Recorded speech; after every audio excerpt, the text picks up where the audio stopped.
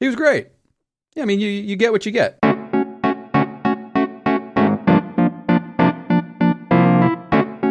So it is the 23rd of January. Mm-hmm. The government has reopened, apparently. I tweeted something today that and not to go on a political rant, but the Dems were pretty spineless. They didn't even make it a day. They didn't dig in. They DACA should not have been a bargaining chip, man. It shouldn't have been. And then there are more tax cuts in the stuff that they agreed on. Yep. Well, so you have the people in the middle who are Democrats in red states and whatever it is who don't want this to hang around their neck and blah blah blah. Like politics, man. I tweeted this morning. It's like the Dems are Charlie Brown and McConnell is Lucy holding the football. Yeah, sure. And the Dems are going to take this feeble run at it, and Lucy's going to yank the football away. And what happened? Anyway. Whatever. So for those of you who say I don't ever criticize anybody but the Republicans, man, there you go. Criticizing the Dems for being spineless. There you go. Blankety blanks. Okay.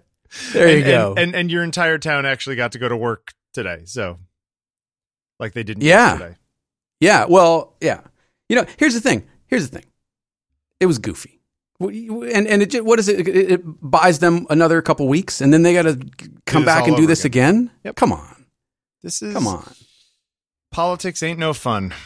Anyway, it's as you obviously have surmised, it is on Taking Pictures, episode 300, the big 300. Come on, it's not big. That's true. It's not a big show. It's just another show.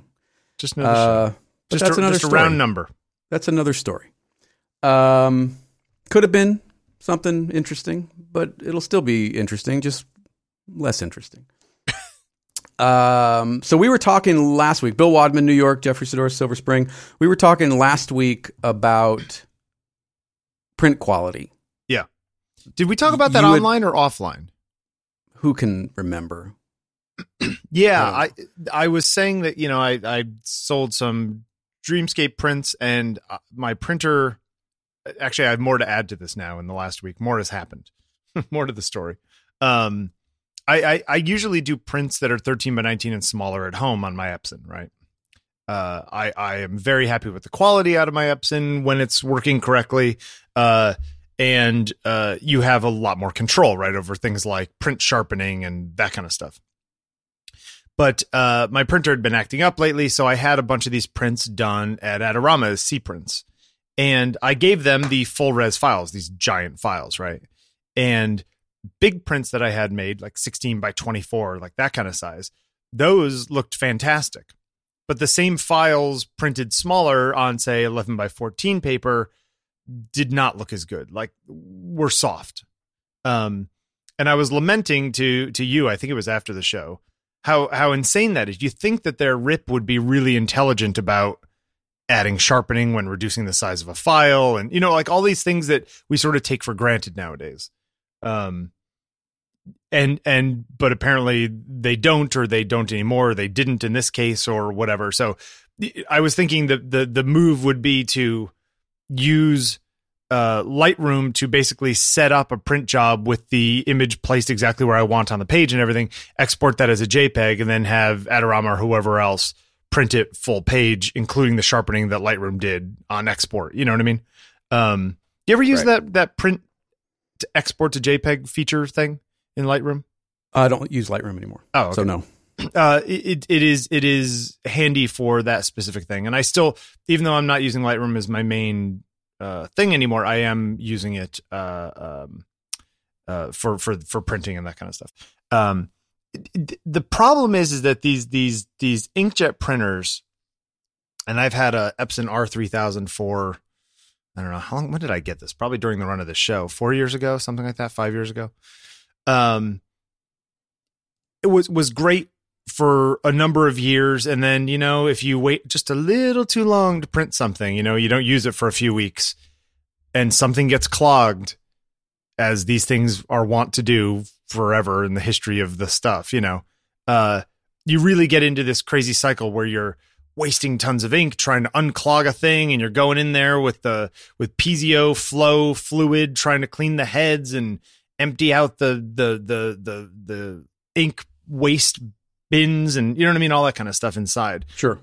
When you got that 7800 or whatever it was from the 76 from 7600, yeah, from Ike, did you have to do a lot of cleaning to get it back up and going, or just buy new ink? No, I did one regular clean. I did one power clean. Those were internal functions in the printer? Yeah. And the bigger printers, I don't know if they still do, but the 76, the 78, 7880, their power clean uses increasingly greater pressure if you say, no, this didn't fix the problem. Yeah, it didn't work. It ramps it up. Yeah. So it'll start with a low level pressure to see if that works, and it'll ask you, it'll print a test pattern, and it'll ask you, did this work? And if you say no, then now we go to level 2. I think I had to do one regular clean and then level 1 and level 2 of a power clean, and that was it. Okay. And then I did not have a problem with it for the time you had it. I had it. Okay. Yeah.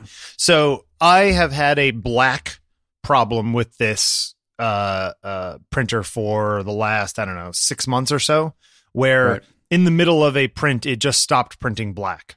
So it would print all the other colors just fine. And it's almost looked like the print became solarized, because there was no blacks, And so Randy Duchesne, friend of the show, came over because he had the same printer, same problem, and he helped me clean it.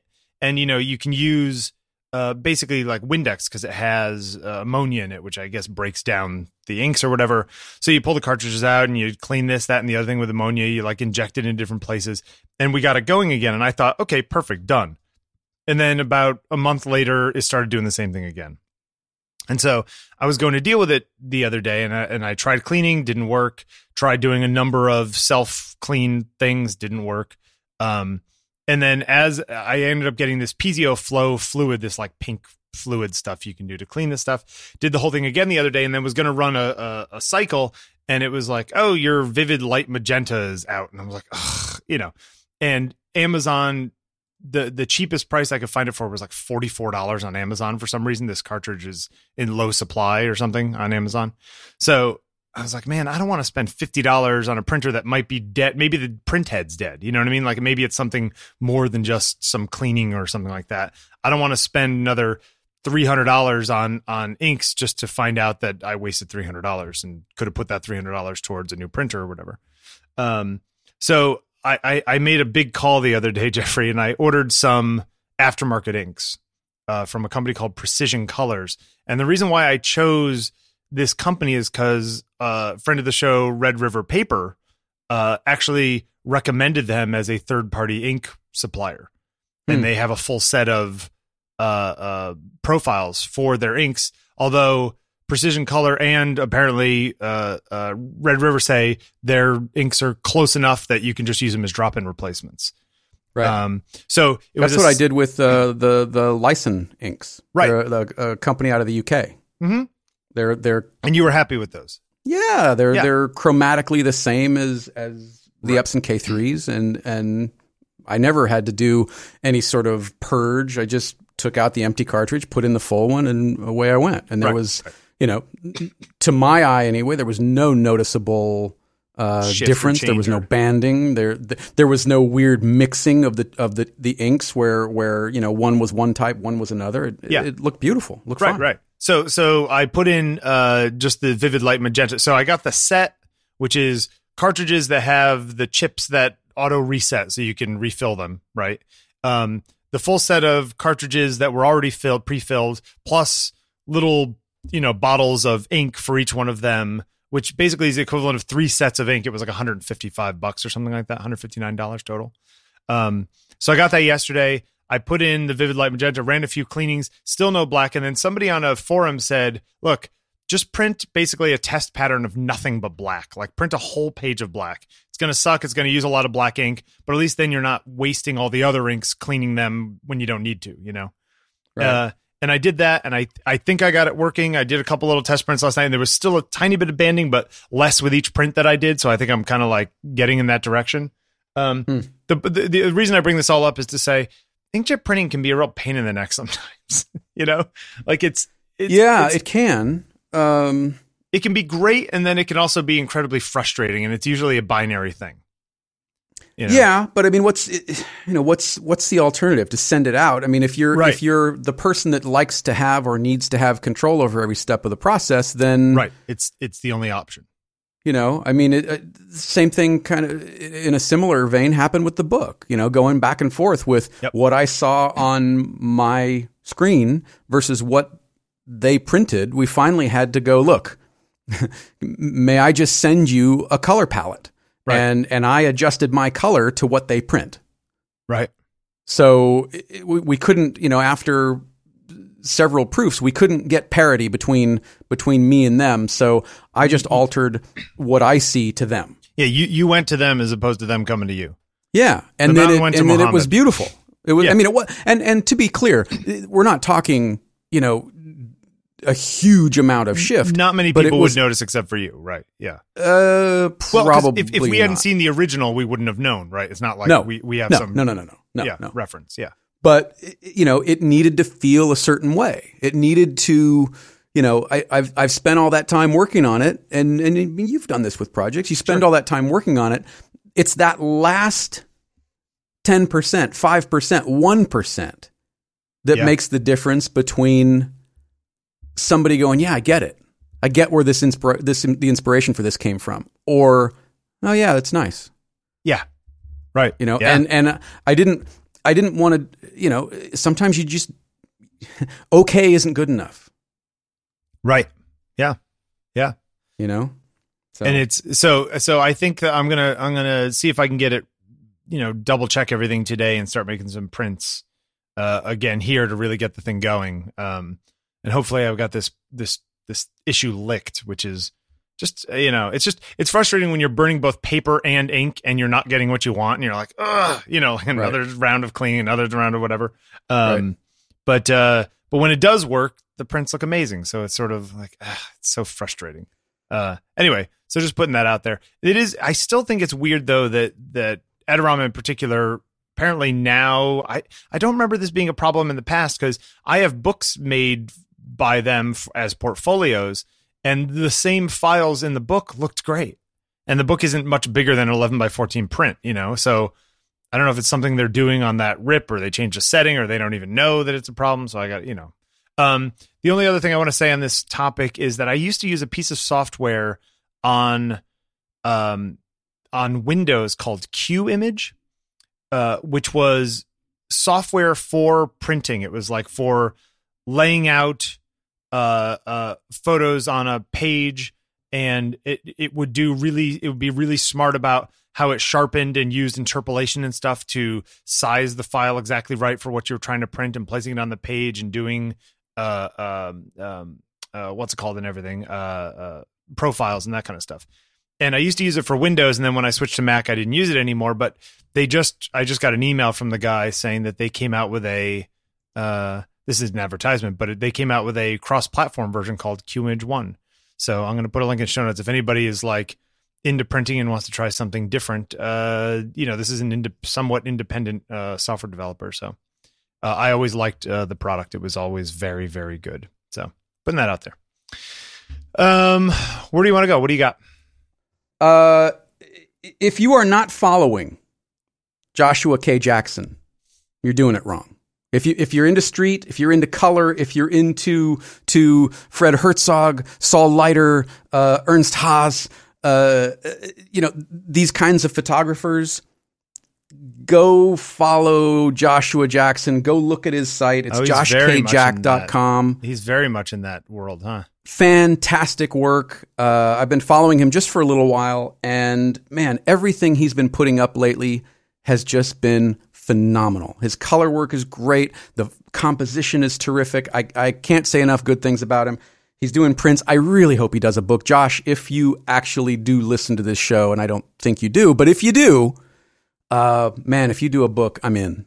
I really dig his work, and I just wanted to make sure some of you are aware of his work because it's super good. He definitely likes Saul Leiter and Herzog.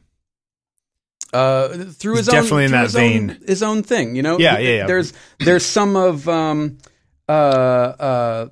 the name of the book? The Night Bus. Yeah.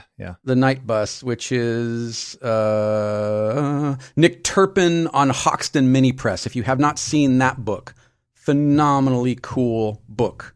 Really, really good. You can follow Nick Turpin. I think it's just the Nick Turpin is his handle, but he's really good too. I don't know what's in the water over there in the UK, man, but you guys are killing it with the street photography. You know what anyway. This Joshua Jackson guy, Josh Jackson? It's Joshua, right? Yeah, Joshua K. Jackson. But he wasn't on Fringe or right, which you got to add the K. One thing he does well is I find that when a lot of people shoot in cities nowadays, cities are so from storefront to storefront, the style and the look and everything is so different that it ends up sort of blending into this. It's all this modern crap. He does a good job of using a short enough or a long enough lens or shooting tight enough so that it's sort of a single idea in an image versus a whole lot of city that feels like it's muddy, you know? Yeah. He does an excellent job of that. In fact, I'm really thinking about under work, that first picture of the plastic curtains with the guy standing and then you see the silhouette. Yep. I'm really thinking about buying that print for us interesting. Fieldo and I. I love that shot. I love the composition. I love the graphic nature of it. I love the diagonals cutting across the verticals. And then you get that little splash of the green and the orange complementing each other. Yeah. Oh, just wrecks me. See, something about the newspaper shot I really like. Yeah. Oh, the stacks. Yeah, the stacks of newspaper. Those are really good. Anyway, so Joshua K. Jackson, really good stuff. Not photographer of the week, just really dig his stuff and wanted to pass it on. It's good. Where'd you find him? Yeah. I followed him. I've followed him for a little while, and I don't remember who turned me on to him. It may have been somebody may have retweeted one of his pieces, and I went and looked and went, "Oh shit, this is really, really good," and started following him.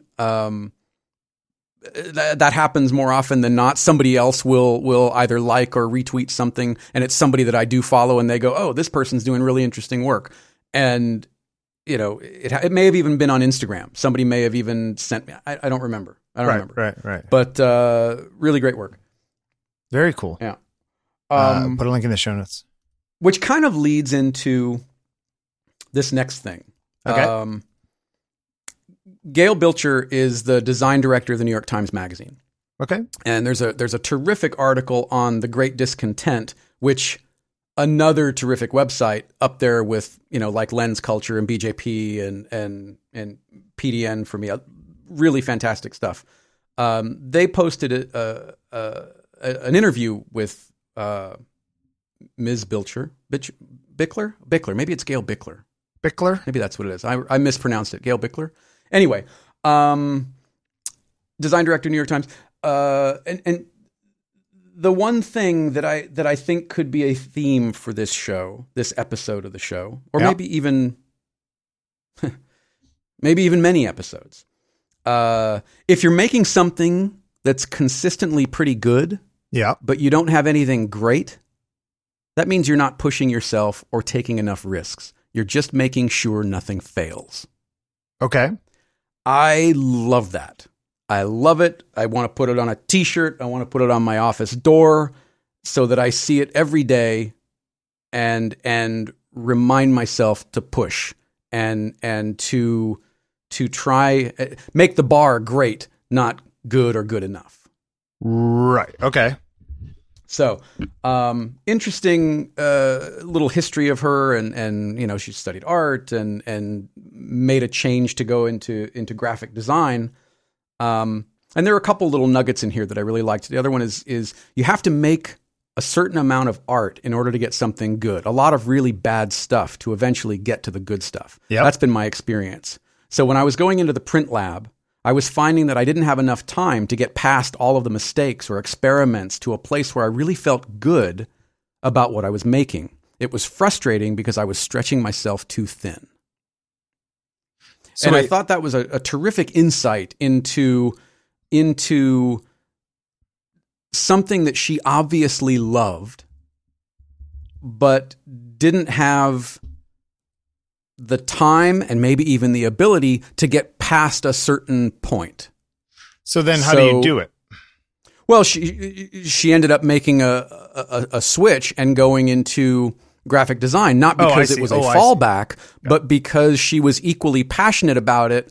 But it fit better. It seemingly fit better with not only her skill set, but the amount of time that she was able to put in it. And it also struck this sort of collaborative, scratched this collaborative itch that she had and got to work with a team of people rather than kind of a solo operation.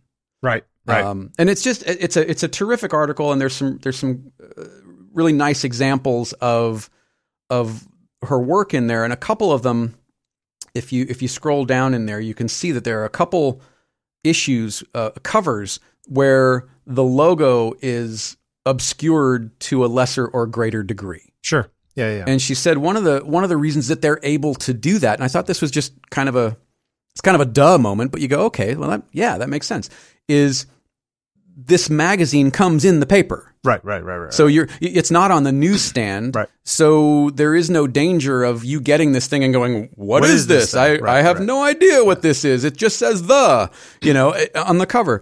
And so they're allowed to take some different risks and go in some different directions visually than they would be had this been a standalone magazine that has to be on the newsstand and show, the entirety of the logo or the typography or whatever. I remember it was sort of in the mid to late 80s that they started doing that on a lot of mainstream magazines, right? Started obscuring the logo, cutting the image out and masking it over the logo and stuff like that in a way that they didn't before that. It was usually like a very sacred thing to have the logo clear.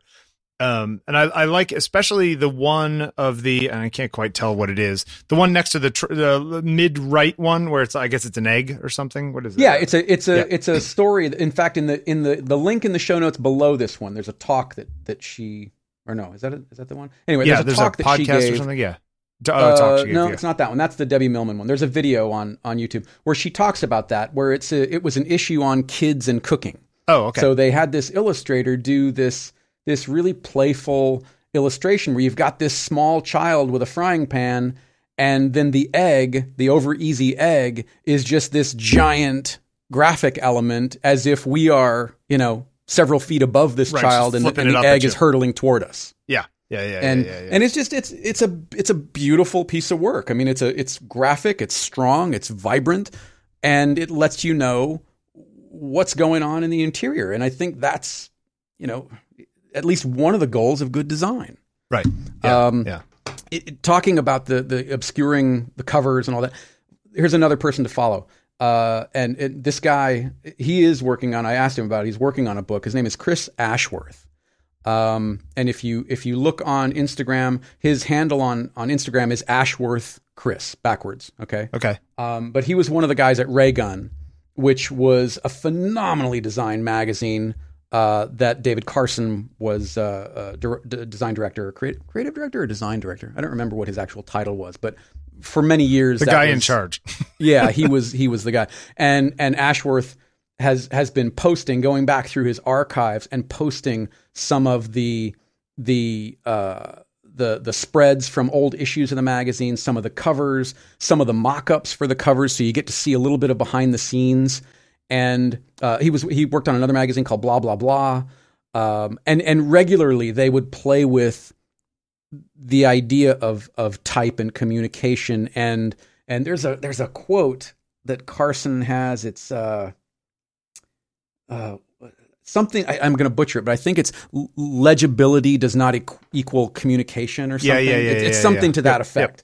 Yep. And he's famous for playing with kerning and sizing and hand lettering and all this kind of stuff. So if you follow Chris Ashworth, he's another one that is really a terrific example of that era of design, and how that era of design really pushed and informed that sort of postmodernism that came after it. Right. That quote is a favorite of Craig Ward's, so I know it well. Okay. It's funny when I look at this era of design, it feels very 90s to me. You know what I mean? Because sure. That's like where it sat and really where it became mainstream and spread to everybody else. You know, like every single Radiohead famously used to redesign their website every 6 weeks or something. They used to do all these like crazy things with their website, and one of their websites was this sort of text on text sort of thing that David Carson does, but with a whole bunch of HTML. But this was back in 98, back when that was really difficult to do. And I remember I was like, ooh, somebody doing that. I'll put a link to Chris Ashworth's thing here.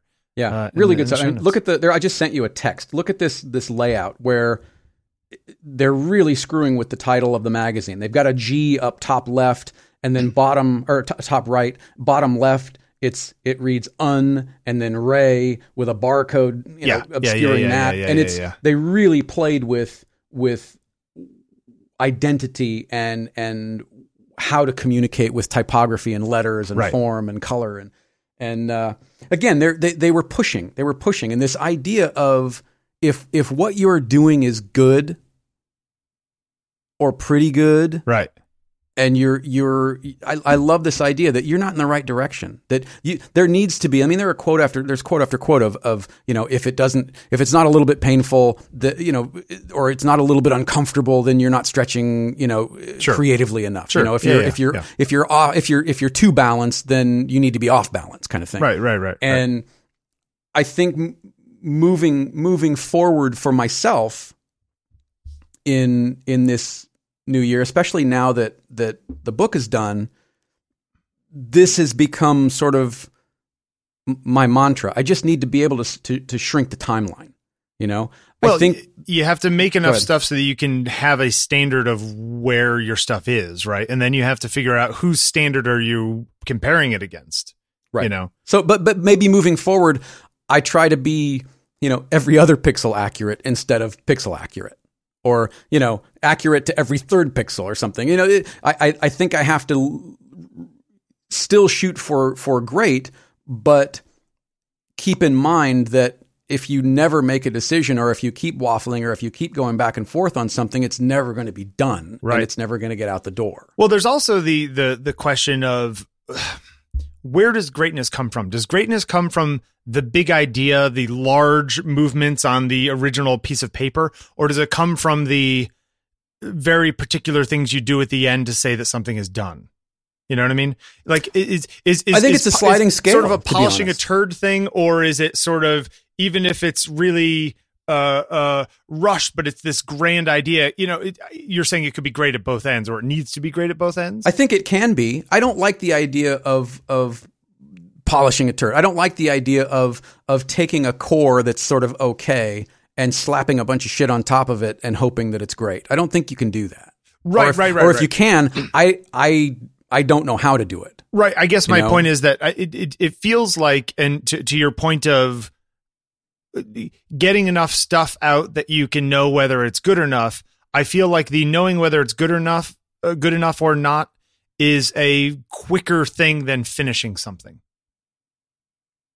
Maybe, that like, it's like, okay, I have an idea. I've started playing around with it. Oh yeah, this is going to work. Even though I know that I have another 4 days of work to get this done.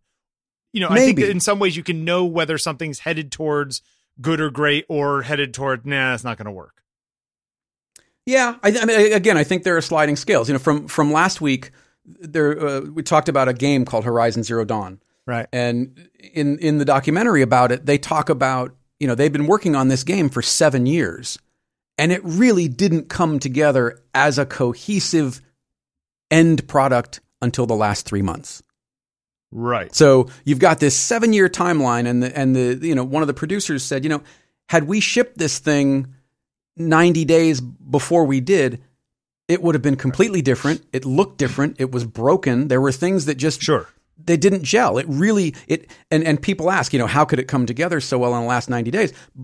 But that's exactly what happened. Right. Well, and you're also talking about a team of 150 people or whatever. Sure, but I think I think I could make that same argument with the book. I think you could make a similar argument with the Dream series. Right. That you did all the heavy lifting. Right. Months ago, maybe even years ago. Yeah. But it was that last push to get it to where you want it. And you are want to say, some people may like it, some people may not like it, right? But it took that last little push to get it where you wanted it, right? Yeah, sure. And ultimately, that is what I need to focus. Speaking for myself, that's what I need to focus on. Right? Is I need to focus on the projects that give me joy and are meaningful. From a design perspective, from a skill perspective, from an emotional perspective, from an existential perspective, I need to focus on that more rather than worrying about what it's going to look like to someone else. Well, so in this sense, you are the arbiter of whether or not it's good or great.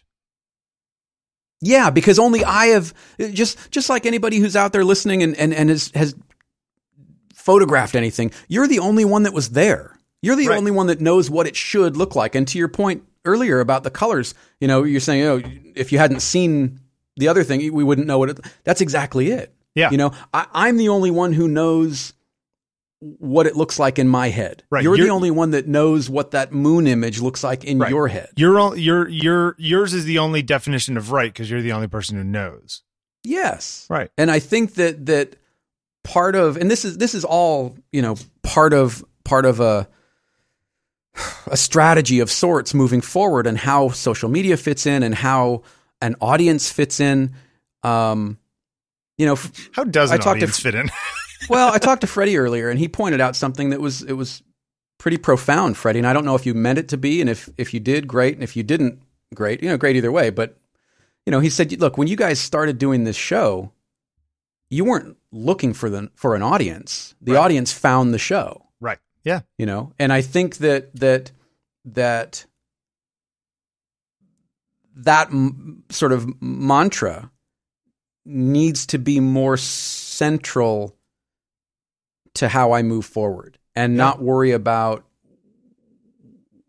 what the audience, current, future, past, or otherwise, thinks of it, or is going to think, or did think, and be true to what I'm trying to do. And the people that get it, the people that get where I'm coming from and where I'm trying to go, they're going to come along for the ride. Right. Just like I'm going to come along on your ride if I like whatever it is that you're producing, whatever it is that you're saying, whatever it is that you're recommending. Yeah. And it's becoming even more important for my mental health direction. Yeah. My direction to be focused outward. I really want my future to be celebrating the work that inspires me, and letting that work filter into my own projects. Right. But that other stuff has to be there first. Yeah. I think creating for your audience can work in the short term, but it doesn't work in the long term. Yeah. And trying to, balance all of that while perhaps making a living at what you're doing is always the trick, right? Yeah, I mean, it is a trick, especially when the market, the creative market as a whole, is changing so much. Right. Yeah. The people that were maybe, making an X number of dollars CPM 5 years ago are probably making a third or a quarter or even less of that now, because the market has changed. There's saturation. There are different models that people are exploring. They're realizing, oh shit, you know what? People aren't buying Casper mattresses just because you talk about them. Right. Maybe they are, but just using that as an example, that I was thinking of buying one next week. So yeah, well, there you go. I just think that there needs to be a different. There needs to be a redefining of where I'm going moving forward, because I feel like what I'm producing is good and not great. Including the book? No, with the exception of the book. I think I really, and again, this is hard for me because I don't like to go, oh yes, I'm so wonderful. But I really do think we knocked it out of the park with the book. Okay. I think it's something that from a content perspective, from a design perspective, from a usefulness for a variety of different photographers' perspective, and a 1.0 release to boot, and a 2-person team with me and Fielding. Right. I think we killed it. Okay. And I am enormously proud of it. And I think that's what's fueling, at least partially, what's the next chapter? What's next? Coming off the back of that, like if I can do that, if we can produce something of that caliber, of that quality, let's shorten the timeline because I don't want to spend 3 years on every project. Right, but did it have that quality because of the amount of time you spent on it? I'd certainly contributed to it, right? But I also didn't. I mean, admittedly, I did not work on it every day, all day. Right. Nor do I think I could have. Right. I think it took the amount of time that it needed to take. But I have also done my own internal postmortem and identified some areas where I would make changes varying from minor to drastic in how I do things. From here going forward or during? Yeah, going the process forward. Of that? Yeah, okay. it was just what I learned from doing this project about myself and my strengths, my weaknesses, my capabilities, where I should let go and relax the reins a little bit and maybe bring in other people. I think that's why collaboration moving forward is such an important part of where I want to go, because you bring in someone else's story. You bring in someone else's history. You bring in someone else's experience, and that makes my history, my story, my experience all that much richer. It can, yes. Collaboration also brings in that person's biases and weaknesses and whatever, right? So I mean, it's the whole soup of it. It's not all good, It can be. I mean, it's it really you've got to find that person or those people that you gel with, right? Well, that's the or thing. that right, or that challenge you in a way that you need to be challenged with. Sure, need to be challenged, not with, but I do think that the articles, the essays, the videos, the media that's been put in front of me in the last several months is distilling into something exciting professionally and personally, frankly, because there are some terrific friendships that are emerging and forming and collaborations that will emerge. But I think you have to look at it. I think you have to get to that point of this isn't working the way I thought it could, should, or needs to. Yeah, but is this okay? Is this good to great theory that you're talking about here, right? What do you mean, good to great? Well, the good enough to great sort of thing. Like if you're not pushing hard enough, if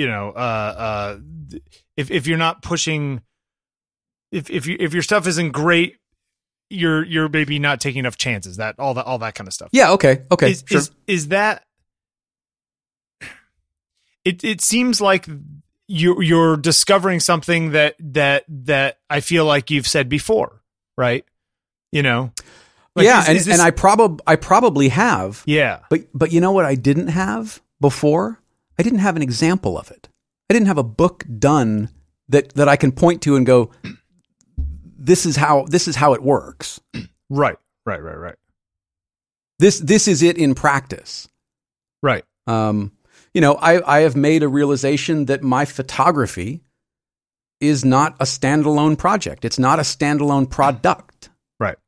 Not that it's not good enough, but it's a part of where I am moving forward. And I've had a few people that I've talked about this with, and they've each independently of one another, said basically the same thing in that, your photography is good, but the artwork is really where you're different. Right. Okay. And maybe even great. Maybe even some of those pieces get into that great territory, and that's where it's interesting, and that's where you're kind of at your best. Right. And I mean, I've almost, it's almost done, but the first painting of the new year, and it's been great, and it's inspired and gotten me, thinking and doing more than I've been thinking and doing in the past several months. Well, at this rate, you could do 12 of them this year. So, that's exciting. Yeah. I mean, at least, yeah. And then there are projects off the back of that complement it. Or, now I'm looking at, I have this idea to do an accordion fold book with, on one side, every other panel is a painting. On the other side, every other panel is a photograph, and then there's written narrative that ties the two of them together to create one story. Okay. An actual narrative, like fiction story? Yeah. Okay. Yeah. And it's loose. It's not. I'm not talking about like dialogue and right. But a loose narrative and a different way of telling a story, and maybe it's going to work. Maybe it's not going to work. Right. But for the foreseeable future, there are experiments that I'm willing to take or to make, right, because I feel validated and somewhat unencumbered by how the book has been received. Right. And it was only after that. And maybe you're the same way with either a 365 right, or the Dreams right, project, where it's only when you have stepped away from it, finished it, stepped away from it, that you can go, Jesus, that really took a lot of my energy, time, love, attention, whatever it is. But you don't see it while you're in it. Yeah, yeah. And I don't particularly mind the work that I do on the stuff that I like doing. I was saying to somebody the other day, I've never had to go to take pictures and thought to myself, oh God, I don't want to go to take pictures today. Not once, and it's the reason why I don't mind doing this all the time is because I would do this all the time anyway, because doing it makes me happy.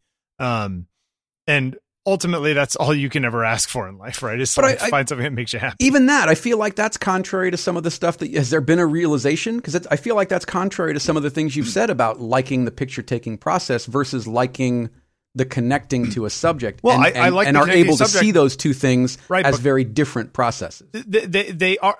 I guess what I mean is that it's not that I get off on taking pictures.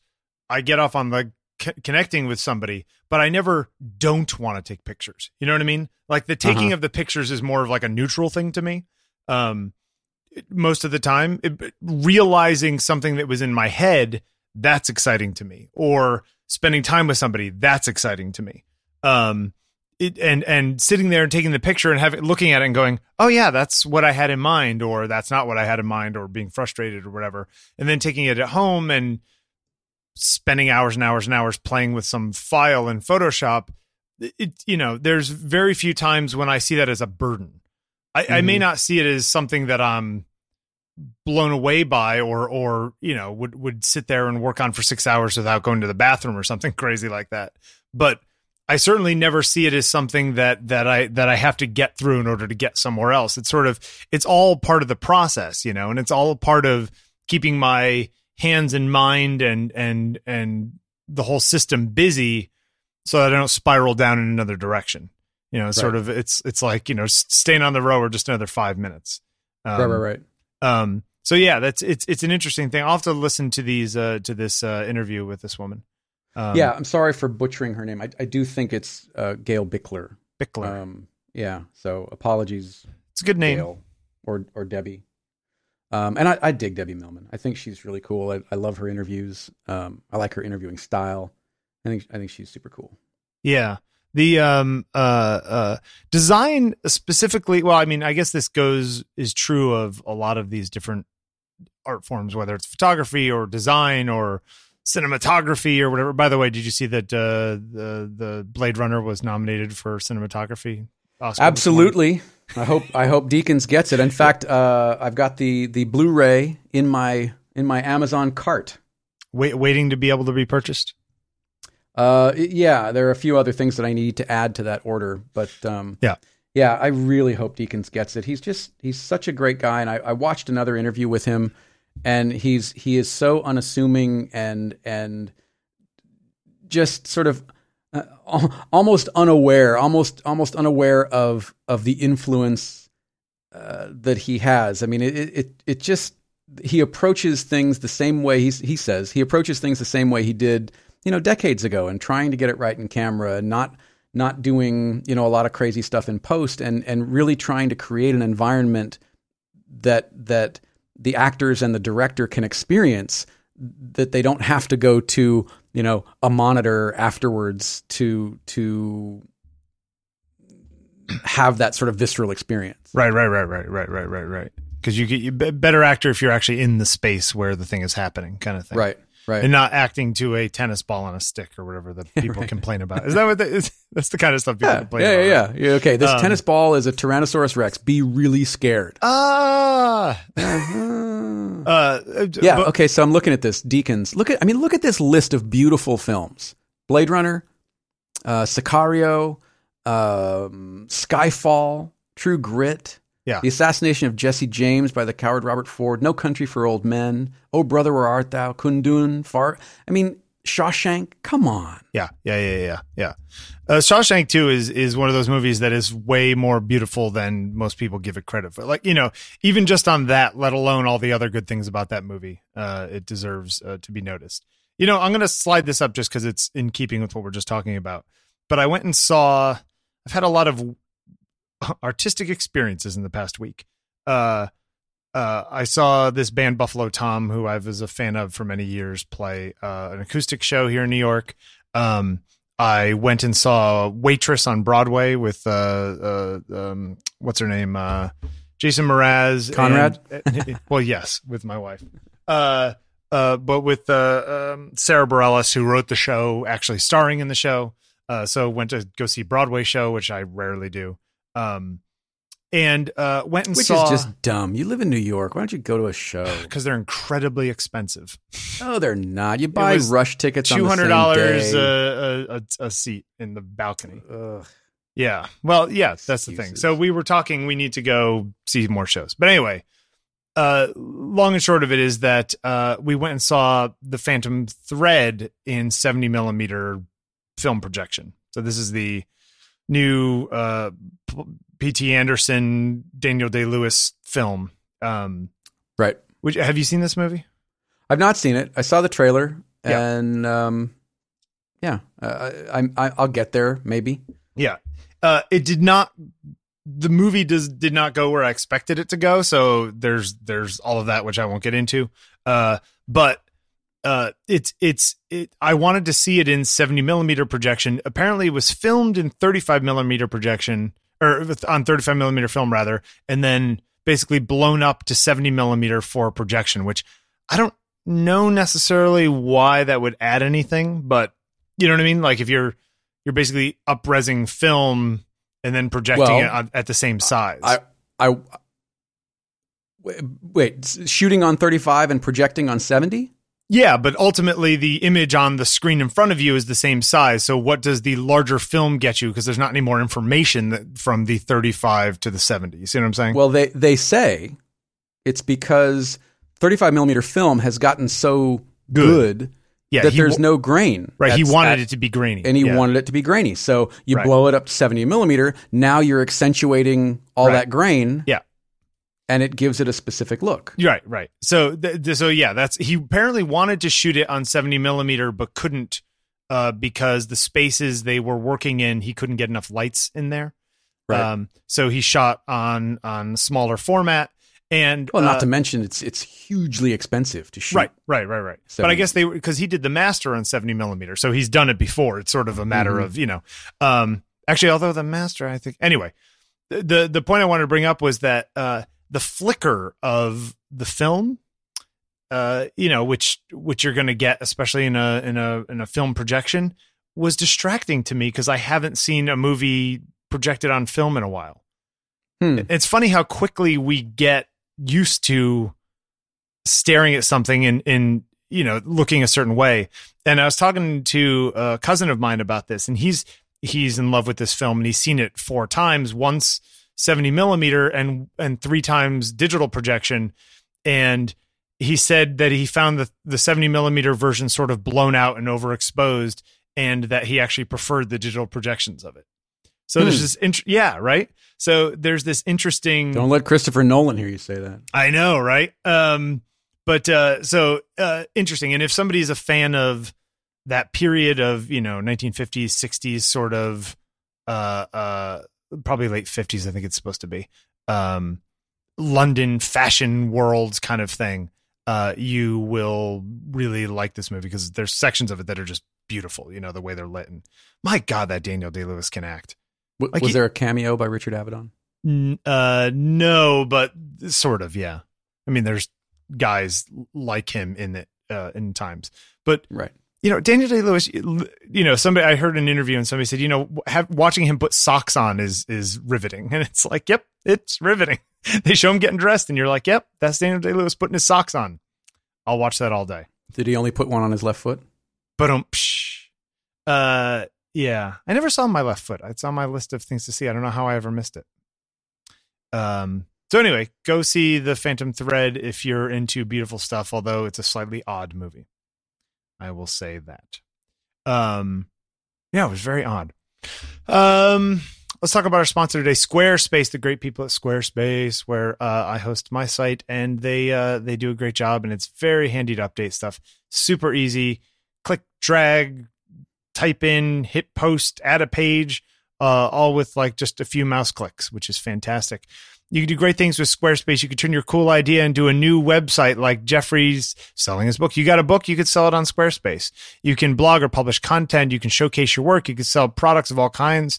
You can promote your physical or online business if you're a restaurant or a bookstore or something. You can, put it up and have a map straight to your place, all built in and Google Map injected. Announce an upcoming event or special project you're working on. I used the Squarespace site for my wedding, so that people could find out all about it a couple of years ago, which worked out great. They got beautiful. Wait, you're married? Yeah. They got beautiful templates created by world-class designers, powerful e-commerce functionality that lets you sell absolutely anything online, the ability to customize look and feel. As long as it's legal. Right. You can't sell the Brooklyn Bridge online. Well, I guess you could if you own the Brooklyn Bridge. Right. It is actually pretty cool for even selling, say, ebooks and stuff, because you can upload a digital file that then gets, sent to the people, or they can click a link in an email and it'll download it. So you can do that very easily. The ability to customize look and feel, settings, products, and more with just a few clicks. Everything is optimized for mobile right out of the box, so things look great on your phone or iPad. It's responsive design, Jeffrey. I love that. A new way to buy domains and choose from over 200 extensions. You can get the .co, .co.uk, what are the .camera, .beer. Is there a .beer? Yeah. Freddie's got .beer. Oh yeah, he does. Right. Analytics to help you grow in real time, so you can see where people are coming from, push your attention those directions. Built-in search engine optimization, so you'll be able to be found online all the time. Free secure hosting, and nothing to patch or upgrade ever. And they've got 24/7 award-winning customer support. The people at Squarespace are great to us, and they'll be great to you. We encourage you guys to make it yourself. Easily create a website all by yourself with Squarespace. Think it, dream it, make it with Squarespace. So go ahead, check out squarespace.com for your free trial. And when you're ready to launch, use the offer code OTP and you'll save 10% off your first purchase of a website or a domain from Squarespace. We thank them very much for their support of On Taking Pictures and the whole network. Where do you want to go? What do we got? Sorry, I was just watching a video on this weird like wrench thing that you can buy. Is it a wrench thing you want to buy? I'm thinking about it. What's so great about this Who wrench? doesn't have enough wrenches? It's one of these universal socket, multi-function socket wrenches. It's got these little pins in it that adjust to different size heads, nut heads. I mean, it's kind of... Oh, so it's like some universal thing? Yeah. It's kind of cool. Anyway, sorry. What were those ones? Remember those? It was like a 1980s thing where it was sort of a closed-ended wrench that had this sort of lever in it, so that you would put it on a thing and the lever would kind of click in and create whatever size head you needed. Does that make sense? Does that make any? Yeah, I think Sears still sells something like that under the Craftsman name. Okay. Yeah. Although Craftsman, yeah, are they going out of business? they're not as good as they used to be. Right, Craftsman used to be stuff you could actually buy and have for the rest of your life, and have for the rest of your life. It was made well. It was bulletproof. And if you did have a problem, you walk into a Sears and you go, "Hey, here you go. This is and they'll give you a new one, another one." Yeah. Maybe it's still like that. I don't know. My father used a lot of Craftsman tools and then stopped using them because the quality just wasn't there anymore. Oh, interesting. I mentioned after we got off the show last week, I have this little wallet from Saddleback Leather, this company down in Texas, right. And it died, and they have like a lifetime guarantee kind of thing. And I sent them pictures and they were like, yeah, we'll actually cover that stitching. We'll just send you a new one, send the old one back. And they actually even gave me a UPS label for the old one. The new one should be coming today. So, there are companies out there who are still like that. Yeah. And I love good customer service. Yeah. So in the past, we've talked about this Light L16 camera that's computational photography and all the rest of it. Okay, let me just ask you. Yeah. Could you not? What is Bill's got this link in here. ruclip.com. What are you, like surfing Russian video sites? What are you doing? You couldn't find a YouTube link? I thought this was linked to me. Actually it is. Look at that. I didn't notice that. What are you doing? I didn't even notice that. ruclip. Great. Interestingly enough, though, his entire thing is also on here. What did they do? Rip it off of the other thing? I don't know. I've never heard of it. I didn't click it though.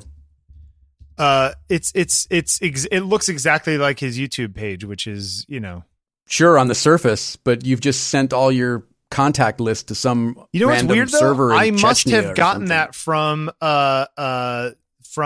here. I'll use here you go. Just for you, Jeffrey. I'm not clicking that. I must have gotten it actually from somewhere else because I don't subscribe to. I don't go to YouTube unless I'm linked over to it. So. Surfing like Russian. It must have been it must have been some photography website. I'll have to find it. Anyway. Our buddy Ted Forbes over there at the Art of Photography has put out a 15-minute little review of the L16 light camera, which gives a lot of insight into that little camera that I was not aware of. A couple weeks ago, I judged this competition, and one of the pictures that was actually printed at like 13 by 19 or something was from one of these light cameras, and I was actually really impressed by the quality of the print that this guy had taken. So yeah, you know what it's not going to do? Replace a DSLR. Well, right. So the idea, I think, in very specific instances, you could say, yeah, it's fine, but it's not going to replace it for your average person who needs a digital SLR. So the idea of this camera wants to get the photos off of the device onto the web without plugging it into a computer. That's the part I was unaware of. Yeah. So apparently the pictures aren't pictures until you bring them into their software on a big computer and basically deconvolute them or whatever. Yeah. And their software is it's wonky at best. He says pretty questionable. He says the workflow is pretty awful. And the part of the idea of this camera is that, you can zoom, and because it has all these lenses, it basically chooses the best parts of each of those to create the sort of zoomed image or whatever. But the more you zoom in, the less of the lenses it uses. And when it jumps from one, it basically chooses the best part of each image from however many lenses it has. So if this little section of the image looks best from this camera, we're going to choose that chunk of it from here, and we're going to like sort of merge them all together like a mosaic. But it means that over the course of, say, if you had a picture of a tree, it could be that it's higher resolution in parts of it than others and stuff like that. And he actually shows some examples that are pretty rough. It's really wonky. And it's big. It's a neat and it's bulky, idea, and it's I guess I guess. Yeah, I mean guess. it's not that big and bulky. It's smaller than your X1 Pro or X Pro 1, right? It is, but my X Pro 1, it's I don't know. It just feels goofy, and then the whole like not able to get images off, like just share the okay. Right. Good luck with that. I wonder, and maybe it'll happen in the future, but for now, it just I don't know. I watched this and I watched a few other things, and nobody really had much good to say about it. Right. Other than it seemed like a solid build quality. Right. And I contacted these guys, and they got back to me and said they don't have any right now that they can send out because they're all out. But when they get one back, they'll get back to me. Of course they don't. So I'd be interested to try it myself and see, to see what how it works. But I don't know. I do like the idea of, this one camera that is, the size of a small paperback book that has all this range and can give you all this quote unquote resolution. Cause they say, at its best, you can get, 400 megapixels out of it, that kind of thing. It's all these sort of, but it's large okay, fine. things. So you can take pictures anywhere, but you can't share them anywhere. And that's where consumer photography arguably is at its best, is in sharing the photos that we take. Right. But I don't know that this camera is meant for your average consumer photographer. Right. Well, they're saying it's going to replace a DSLR. Yeah. But I'm saying is that I don't think it's meant for people to take Instagram pictures of and put them up. Right. I think they were aiming for a certain audience. I don't know if it's the right audience. I mean, could you imagine showing up to a client gig with this thing and go, all right, let's do this. Right. They'd laugh you out of the room. Right. Yeah. It's interesting. I guess the bigger question though is, I mean, obviously what Apple and Google and everyone else are doing with multiple lens cameras on their phones and the things they do with just single cameras on phones, basically doing computational edits on images. That is very much the future of where digital photography is going, is pulling as much as you can out of the sensor and then massaging that data in software. That's what all these people are doing. I wonder if this is saying, well, yeah, that's fine if we're still using sort of cameras in the traditional sense or in small amounts of let's stack a couple images as best we can. But the idea of let's have this giant array of images and merge them all together is a dead end. Yeah. I don't know. If this was the type of camera, the only type of camera that was available, I would not take pictures. Really? No. I have no interest in this whatsoever. Interesting. Zero. Because you can't look at the pictures right away? Well, that's part of it. Because I don't like taking pictures at arm's distance. I don't like just holding the thing out there and using the screen. There is something wonderful about an actual viewfinder and seeing, in quotes, what the camera sees. Sure. But that's the direction the whole industry is going in a lot of ways, is getting rid of viewfinders and screens on the back, and they want you to pinch and zoom to zoom. You know what I mean? I don't agree with that. Stuff. I mean, you don't think that's where the industry's going? No, with a very few exceptions, cameras have viewfinders. I mean, the Fuji XA3 and upcoming XA5 don't have viewfinders, but and there are a few others. But by and large, the whole 4/3 system has viewfinders. They're more and more EVF. I mean, they're all EVF, really. Well, yeah, there's a lot of EVF, and there's a lot of the functionality that we used to have. I see a lot of people holding up digital SLRs and using them basically like a giant iPhone. Okay, fine. But you don't have to. That's not the only way you can experience it. But I definitely think that that's in the direction that all of that stuff is. I don't like it either, but I think that that's, if you see the way young people use cameras, the less of them are using viewfinders than older people are, so that's ultimately where it's going. And I think they keep bringing more and more features to the screens of these things. People are going to use them more and more. again, I don't like it. I use an optical viewfinder camera. I'm one of those crazy old school people. Look, I love shooting with my phone, but I also love having the option when the mood or when the spirit moves me, or when I have a certain experience that I want to experience. Spirit moves you. Right. Of looking through a viewfinder, optical or otherwise, and having that experience, it's the muscle memory of the way you hold a camera, the way you cup the lens, and sure. For me, that's as much a part of photography as the actual image, right? In a way. When you do use your viewfinder, because yours has the hybrid kind of optical or electronic, right? Yes. Which do you tend to use more? Most of the time I'm using the electronic viewfinder, because lately I've been using a lot of manual focus lenses. Okay. And, so yeah, you kind of obviously I can't focus if I'm just using the optical viewfinder. But when I was using my autofocus lens, I like using the optical viewfinder. It's a challenge because there is still, because of the parallax, there is still a little bit of, okay, that tweaked my composition a little bit. So you can either correct for it and try and get as close as you can, or you can kind of just let it go and have that sort of element of surprise to a certain degree. And I found that I really liked that. The X Pro one doesn't do the compensation of the parallax? It does, but then you've got to recompose slightly, because it will move the frame, the focus frame, sort of down and to the right a little bit. So there are two sets of bright lines. Okay, yeah.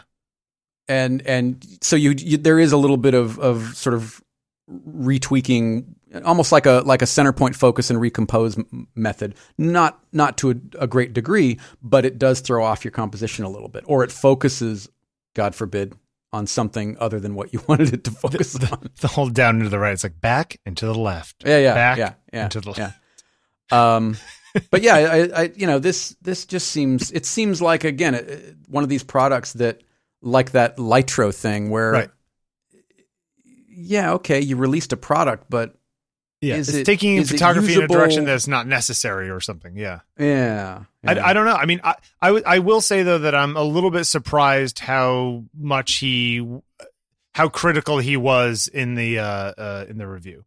Like, I expected him to be more like, this is this like weird thing, and he was just kind of like, nah, no. Maybe part of that is influenced by the fact that he's using one of the new Hasselblads as his daily driver for the moment. Right.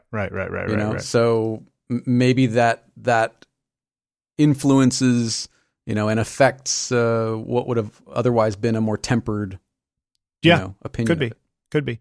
Also, an article in the, Apple has moved to this new, what do they call it? HEIF format? Is that what they call theirs? Their compressor? Yeah.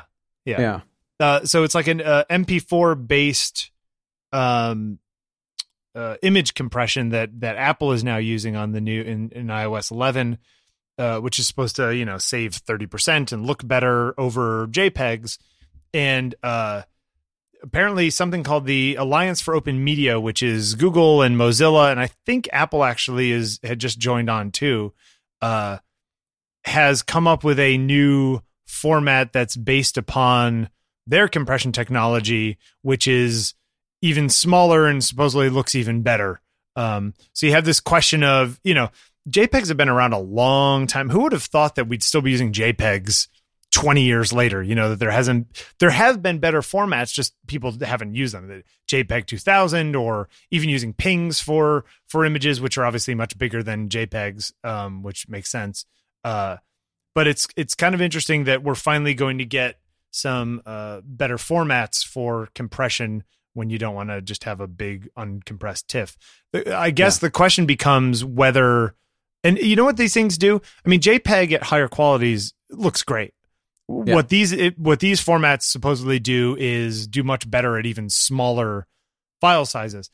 I hope that they don't, if they do all this crazy compression, but in the process it ends up kind of softening things a little bit in order to get it to look good at smaller. I hope the trend doesn't go towards sacrificing image, like an original image quality, in order to get the files smaller and still look good small. Right. Yeah. Don't let it become the MP3 of visual imaging. Exactly. Right. Yeah. But I mean, look at this. Okay, if you look at some of these things. Yep. I mean, Bill, would you ever send out a JPEG that's that? I mean, that looks like it's -5 on the compression slider. Exactly. That's a 1 or 2 as a JPEG. Now, I wouldn't, but for use on the web and stuff, people do crunch their stuff a lot more. I guess this is showing what you can do in 20K versus 20K on a JPEG or something. Right. Where the JPEG. I mean, a lot of it's going to depend on the rate of adoption. Right. And, so I guess that's my question: is if Google and Mozilla and all the rest of them do it, but Apple sticks with their HEIF compression. Now, are we in a Blu-ray, DVD HD or whatever? Another one of those could things? Be. Yeah, could be. I mean, it's yeah. I can't imagine. I mean, if Apple has joined this consortium, that would at least indicate an interest in what they're doing. Yeah, I'm trying to find out if they have. I thought it's in the Google, Microsoft, Mozilla, and the most recent new member, Apple. Right. So, though Apple's plans haven't been made public. It'll be interesting to see if Apple goes from whatever the HEIF thing is to this, which I guess they're similar sort of related compression technologies. Right. So it's not like. But does that kill Apple's stranglehold on like QuickTime and MP4 and that kind of thing? Right. And I'm sure this new format can do one of the things they talked about in this HEIF is like, oh, well, we want to do multiple full res images in a burst in a single image, or we want to have depth map image data as another channel, in there. And I'm sure this new AV1 format does the same kind of stuff, because that's where all that stuff is going, right? Is having more data and metadata inside the files themselves. It'll be interesting how this ends up. Again, this doesn't change the world today. But over the next few years, if your phone starts shooting this other format and isn't shooting JPEG, and slowly but surely 5 years from now, it's like, oh, right. Remember JPEGs? Remember Motion JPEG? Motion JPEG. That was a short-lived, like they went, I do believe that the original Nikon D90 digital SLR, because I think that, wasn't the D90 the one that had video like a week before the 5D did? But it was Motion JPEG and it looked kind of terrible, so no one used it. I don't remember. Yeah, I don't remember. It'll be interesting to see. Yeah, Motion JPEG. That was, that wasn't the best. That was rough. Yeah. There's another thing though that ProRes has, in the video world. ProRes is like sort of the lingua franca, even though it's not extremely well supported on PCs in a lot of ways. So. It's interesting to see if this will become the new thing. I still feel like, Jeffrey, that the fact that all these camera companies still design all their internal software on some proprietary platform and have their, like, can you guys all just, run all your cameras on Android or some slimmed down version of some, not Android. Well, you know what I mean. Not Android. Some slimmed down version of some thing so there's commonality, and then you could have apps on your camera that'll allow you to add features, and you know what I mean? Like, that seems like it's the future too, and no one's really done that as far as I know. So it's kind of sad. So next week we wanted to do a Q&A that Jeffrey has decided we should do at the end of each month, which I think is a good idea. So if you got questions, send them in. I'm excited. I just thought it'd be a good idea. Well, you've mentioned it a few times. Same thing for 5.5 years. Mix it up a little. All right. Podcast at ontakingpictures.com. You can send us those questions, 347-687-9411, to leave us a voicemail. What are you going to say? Nothing. Okay. I was going to go to the group. Okay, let's go to the group. So last week, what was last week? I don't even remember. It was so long ago. I don't even remember. Oh, wait. Is Google Plus down? 2 weeks ago. Oh, bad retouching was... Another reason to love Google Plus. It's not loading. Oh, it's loading for me. I'm getting a 500 error. Oh, interesting. Yeah, works for me. I'm looking at the bad retouching, which is kind of funny. Oh wait, there it is. Okay. I like the fact that Jeremy Bryant's picture where it's just like the woman's head over and over again. Funny enough, that actually looks like a number of things that people put out. Justice. Awesome. Love that. Joshua Peterson, a little grainy. I like that Frank's trying to make his picture, Petsval image, look like it's on a Kindle Paperwhite image, which actually is kind of funny. I guess you could move PDF with images over to your Kindle Paperwhite and then shoot the screen. If you really wanted to go Matthew Stodden, bad selective color and heinous motion blur. Oh, that's the worst. That's rough. Did anyone ever think that was a good idea? I don't know. Some wedding photographers. Okay, Mike Gates' picture of the beard. Mike Gates wins. Yeah, that's amazing. And Mike, the actual shot of the portrait, terrific portrait, really terrific portrait. But yeah, it's Mike Gates / Don King. Yeah. That's great. Remember Don King's crazy hair? Oh yeah. I like Garen's picture of I'm assuming maybe his wife or somebody across the thing. Bad. Oh, with the glow. Yeah. Kenneth Wilson's pictures. Oh God, that's awful. Vicki Brown. Kenneth. Oh, Kenneth. Oh. Yeah. Oof. HDR gone bad. Look at that. God, that's so awful. Eric. What happened? Some bad retouching in the New York City. Oh wow! So somebody did this to this poster. Nice. Yeah, people do that to those posters. Not that that specific thing to those posters, but people do like cut out the eyes and do all kinds of weird stuff on the posters or move mouths from one person to another. I don't know who these people are and how they carry. Do they carry razors around with them and little daubs of ink? Yeah, and if so, what are you doing carrying razor blades around? Come on. Yeah. A friend of mine got a serious ticket for having like a little knife in his pocket on the subway. Apparently, really? Yeah. Like a pocket knife type thing? Yeah, just like a folding pocket knife. Yep. You remember that? Well, we don't remember because it was before our times. But like our fathers and grandfathers, man, if you didn't have a pocket knife on you, there was something wrong. Yeah, you might have to have to shiv somebody eventually. But everybody carried pocket knives. Yeah, I used to carry like one of those little the little Swiss Army knife, the little 1.5 2-inch Swiss Army knife. Yeah, where sure. It was just a knife and a nail file on the other side or whatever. The little tiny keychain one. Right. I used to keep on my keychain, but now that you can't travel with that, you can't get on airplanes and stuff. I was like, I'll just take it off. Yeah, I mean, somebody's going to take down a plane with a nail file? Come on. Exactly. Right. Because the only thing it's useful for is opening boxes and, that kind of stuff. But Dennis Skyham's picture of, where the hell that is pretty nice too. There's some good stuff. Yeah. Very, very cool. You had a good idea for today's assignment. What do you got? All right. Today, this week, 9 to 5. Show us a work day. Could be your work day. Could be somebody else's work day. Could be a day off. 9 to 5. Working 9 to 5. Right. Well, and it was just Dolly Parton's birthday, so there's that. Is that where it came from? Partially. Yeah. Maybe. Maybe. You got you have 2 in here I went in to go put someone in and you already had 2. I got 2 in there. I couldn't decide. So being that it's 300. Okay, let's say I say the first one is our photographer of the week. The second one is an extra bonus photographer to look at. Fair enough. Okay. Fair enough.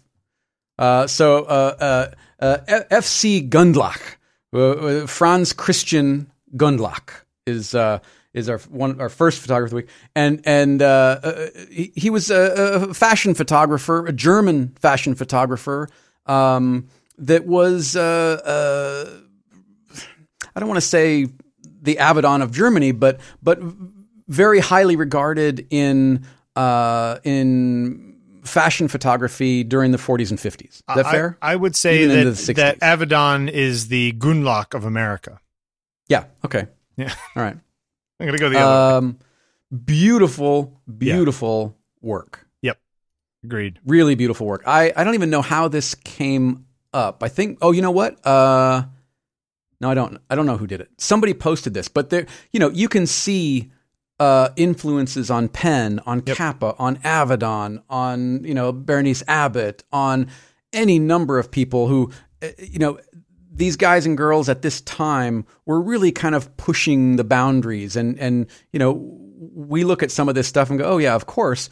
But at the time, correct me if I'm wrong, but this stuff was really new. I think that it was. I think the use of like all these wide angle lenses and all this kind of stuff was very cool. I also think that a lot of people went to, especially like the Pinterest link, Jeffrey, you put up. There's a lot of stuff in there that's even better than the stuff in the other articles. That they distilled stuff from the 20s and 30s, took it up to the 60s with modern clothing. And I think in some ways, a lot of quote unquote modern fashion photography has declined a little bit from this kind of stuff. Like, I feel like we lost some of this element of fashion. I feel like fashion photography, there was like and I guess this is the difference between fashion nowadays and before, is that there was this elegance that came along with fashion back in the day that I think modern fashion photography doesn't quite have that same thing. It's going for something different, like it has a different goal maybe. But it's the thing that I liked about fashion was the feel of stuff like in the 50s and 60s. And some of these are really cool. Down the bottom of that Pinterest one, do you see the shot of the woman with the Hasselblad on the tripod? Right. With like very long lens. That's like a 200 millimeter lens or something. Yeah. You'd be 100 feet back from the subject you were shooting and that kind of thing. Yeah. Very Penn. That shot is very Penn. Yes. Especially with the silhouettes of the lights in the foreground. Yeah. In the foreground the down below that, the two women in the bathing caps in front of the pyramid at Giza. Yeah, because why not? Right. Why not? So really interesting composition and very graphic in some of their presentation, not just because of the clothing, but the line and the form is very graphic in nature. And look at the one. Look at the one right near there, the woman in the red hat where her skin goes all red, like they just put a red filter across the whole thing. Yeah. That's cool. Yeah, it is.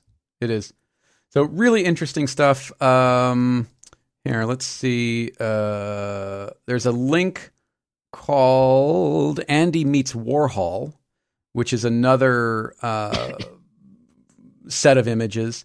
Legendary FC Gundlach shot Athens, Greece, 1966.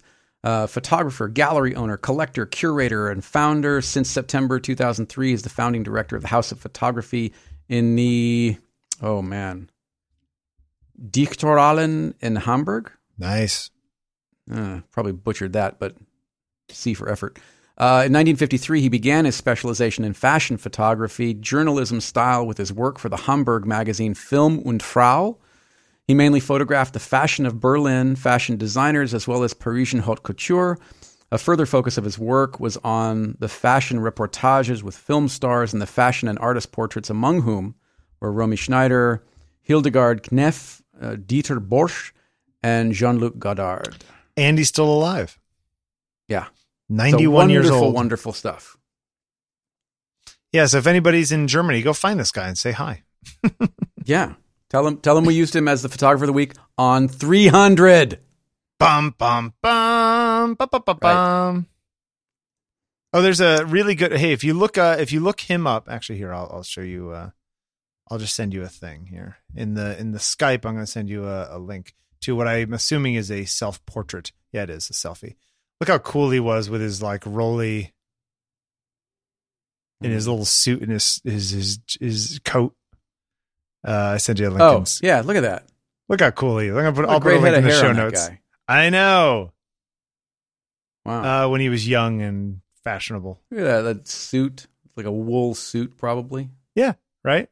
Yeah, nice. Stuff. So Franz Christian Gundlach. I hope I'm not butchering his last name. Look at this. One of the girl with the parachute in the background, like dressed in this sort of paratrooping astronaut gear. Well, just for the record, Jeffrey, parachutes in the background always work.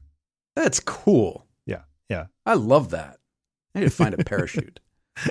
If anybody has a stripy parachute lying around, podcast it on takingpictures.com.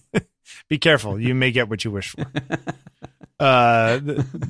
Yeah, people are all over the place with parachutes. Stuff you should know this week talked about. They were talking about hang gliding in the 70s, and they're like, "You ever notice hang gliders in the 70s had a very particular look to them?" Like Yeah. it's like, yes, they did. They all had that stripey look. George Steinmetz, speaking of hang glider, paraglider, but he's been posting some terrific stuff lately. Oh, I'll have to look it up. Beautiful aerial work. God, this stuff is so gorgeous. Oh. Anyway, so there's the first one. You want to take the second one? Sure. Is Bert Hardy, Periscope?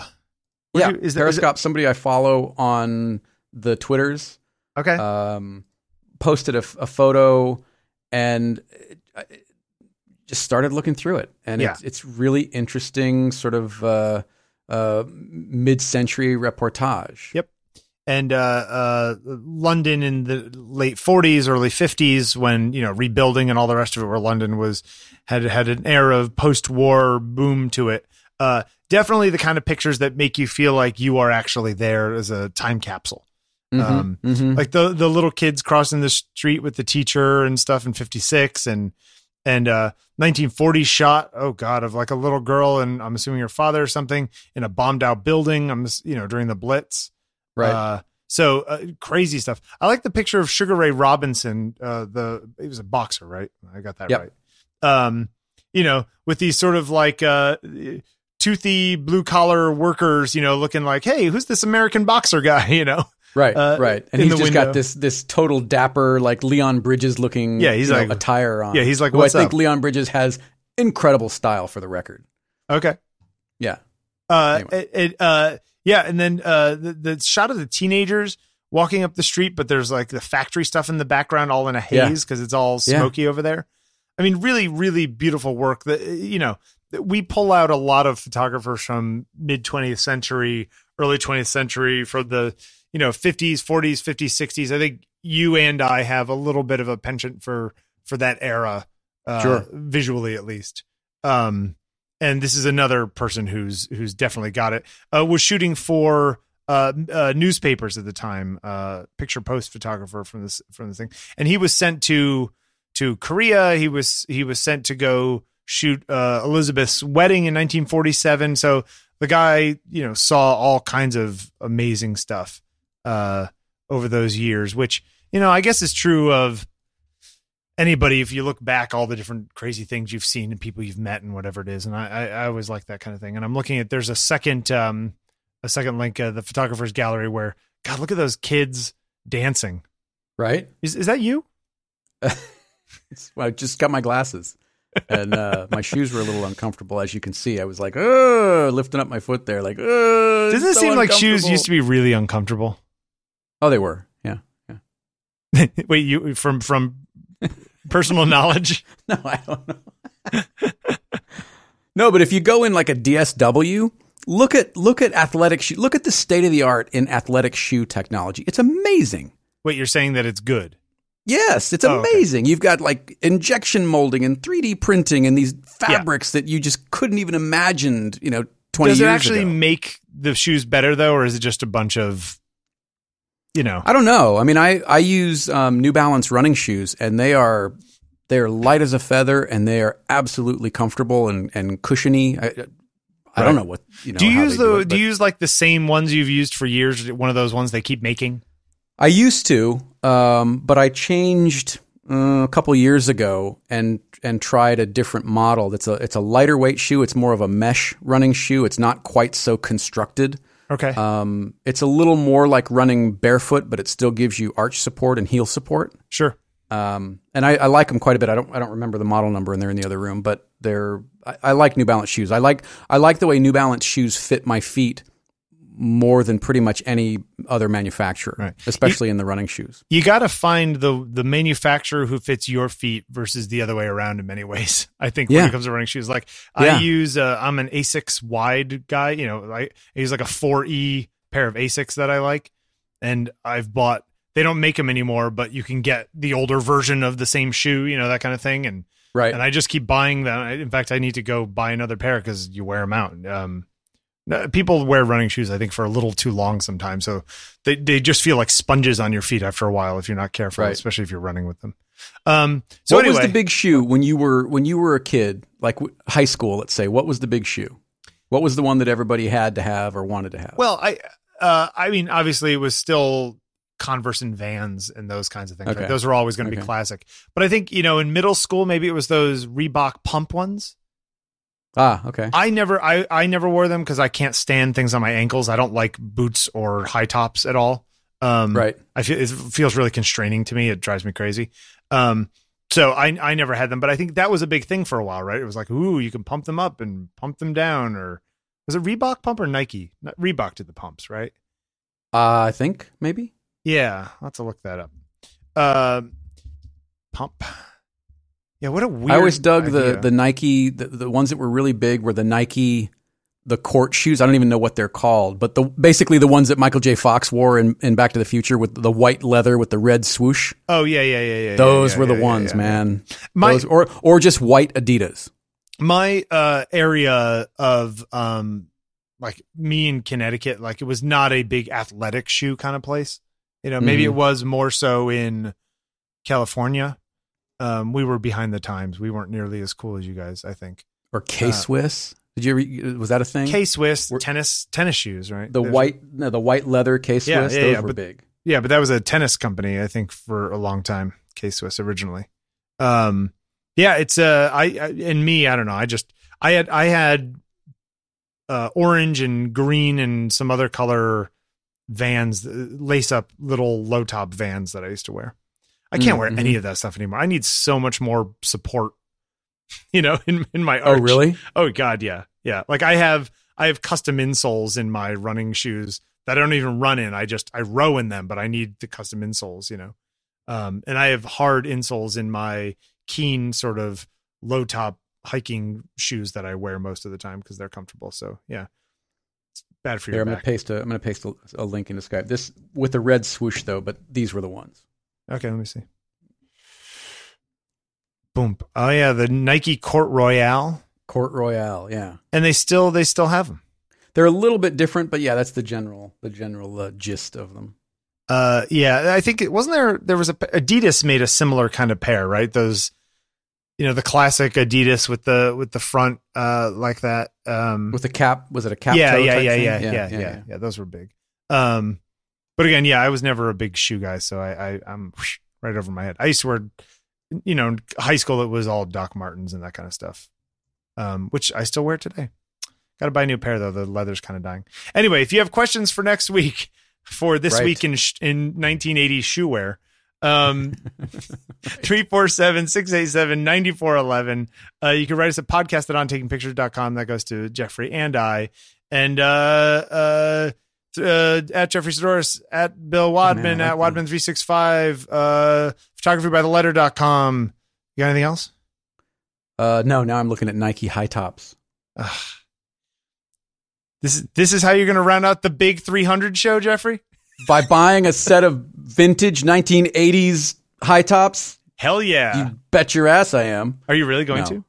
No, they don't have them in my size. No.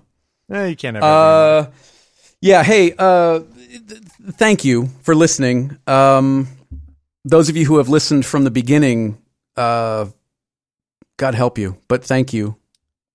We got an email in the past week of people who, have gone back to episode 1. I think we got one this morning. You have a lot of stuff to listen to if you really want to listen to it. If we stopped today, you'd still have 700 hours of us talking or whatever the hell it is at this point. Yeah, it's nuts. Yeah, I mean, it really is. It's really nuts. But it means a lot. It really does. And remember when you were finishing up your book and you were talking about, a copy's going to be in the Library of Congress, so now I can, live forever kind of thing, right? Like we were talking about that idea. I mean, in many ways, this podcast exists in that way too. This will be up on some server somewhere for probably the rest of, you know what I mean? Somewhere. Yeah. I mean, somebody's going to have it maybe. I don't know. And so it's, that's also, unless there's a big EMP blast and, boom. Everything It's true. But if that's the case, I think the Disappear. last thing we'd be missing is an On Taking Pictures show. I don't know. I think some people would be pretty bitter. I think those cockroaches are going to be really bored evolving back into. I know the world's come to an end, but who's the photographer of the week? Yeah. Jesus. That's why we gave you 2 today. So if it ends this That's right. week, you got Just one in in, case. one in the hopper. That's right. If there's an EMP blast over DC, then you know what's up. Yeah. All right. We will talk to you later, Jeffrey. Yep. Thanks for listening, everyone. Have a great week. Go out, make some pictures. Be good to each other. Going on and on the way we are for so long. To any fool, it's plain to see something's wrong. As this way, say what you wanna say, though I know your words will lay me out. So I can hear you think out loud. Going through your thoughts the way I have for too long. It's clear to me the way you see me is wrong. As this way, say what you wanna say. I know what you will say.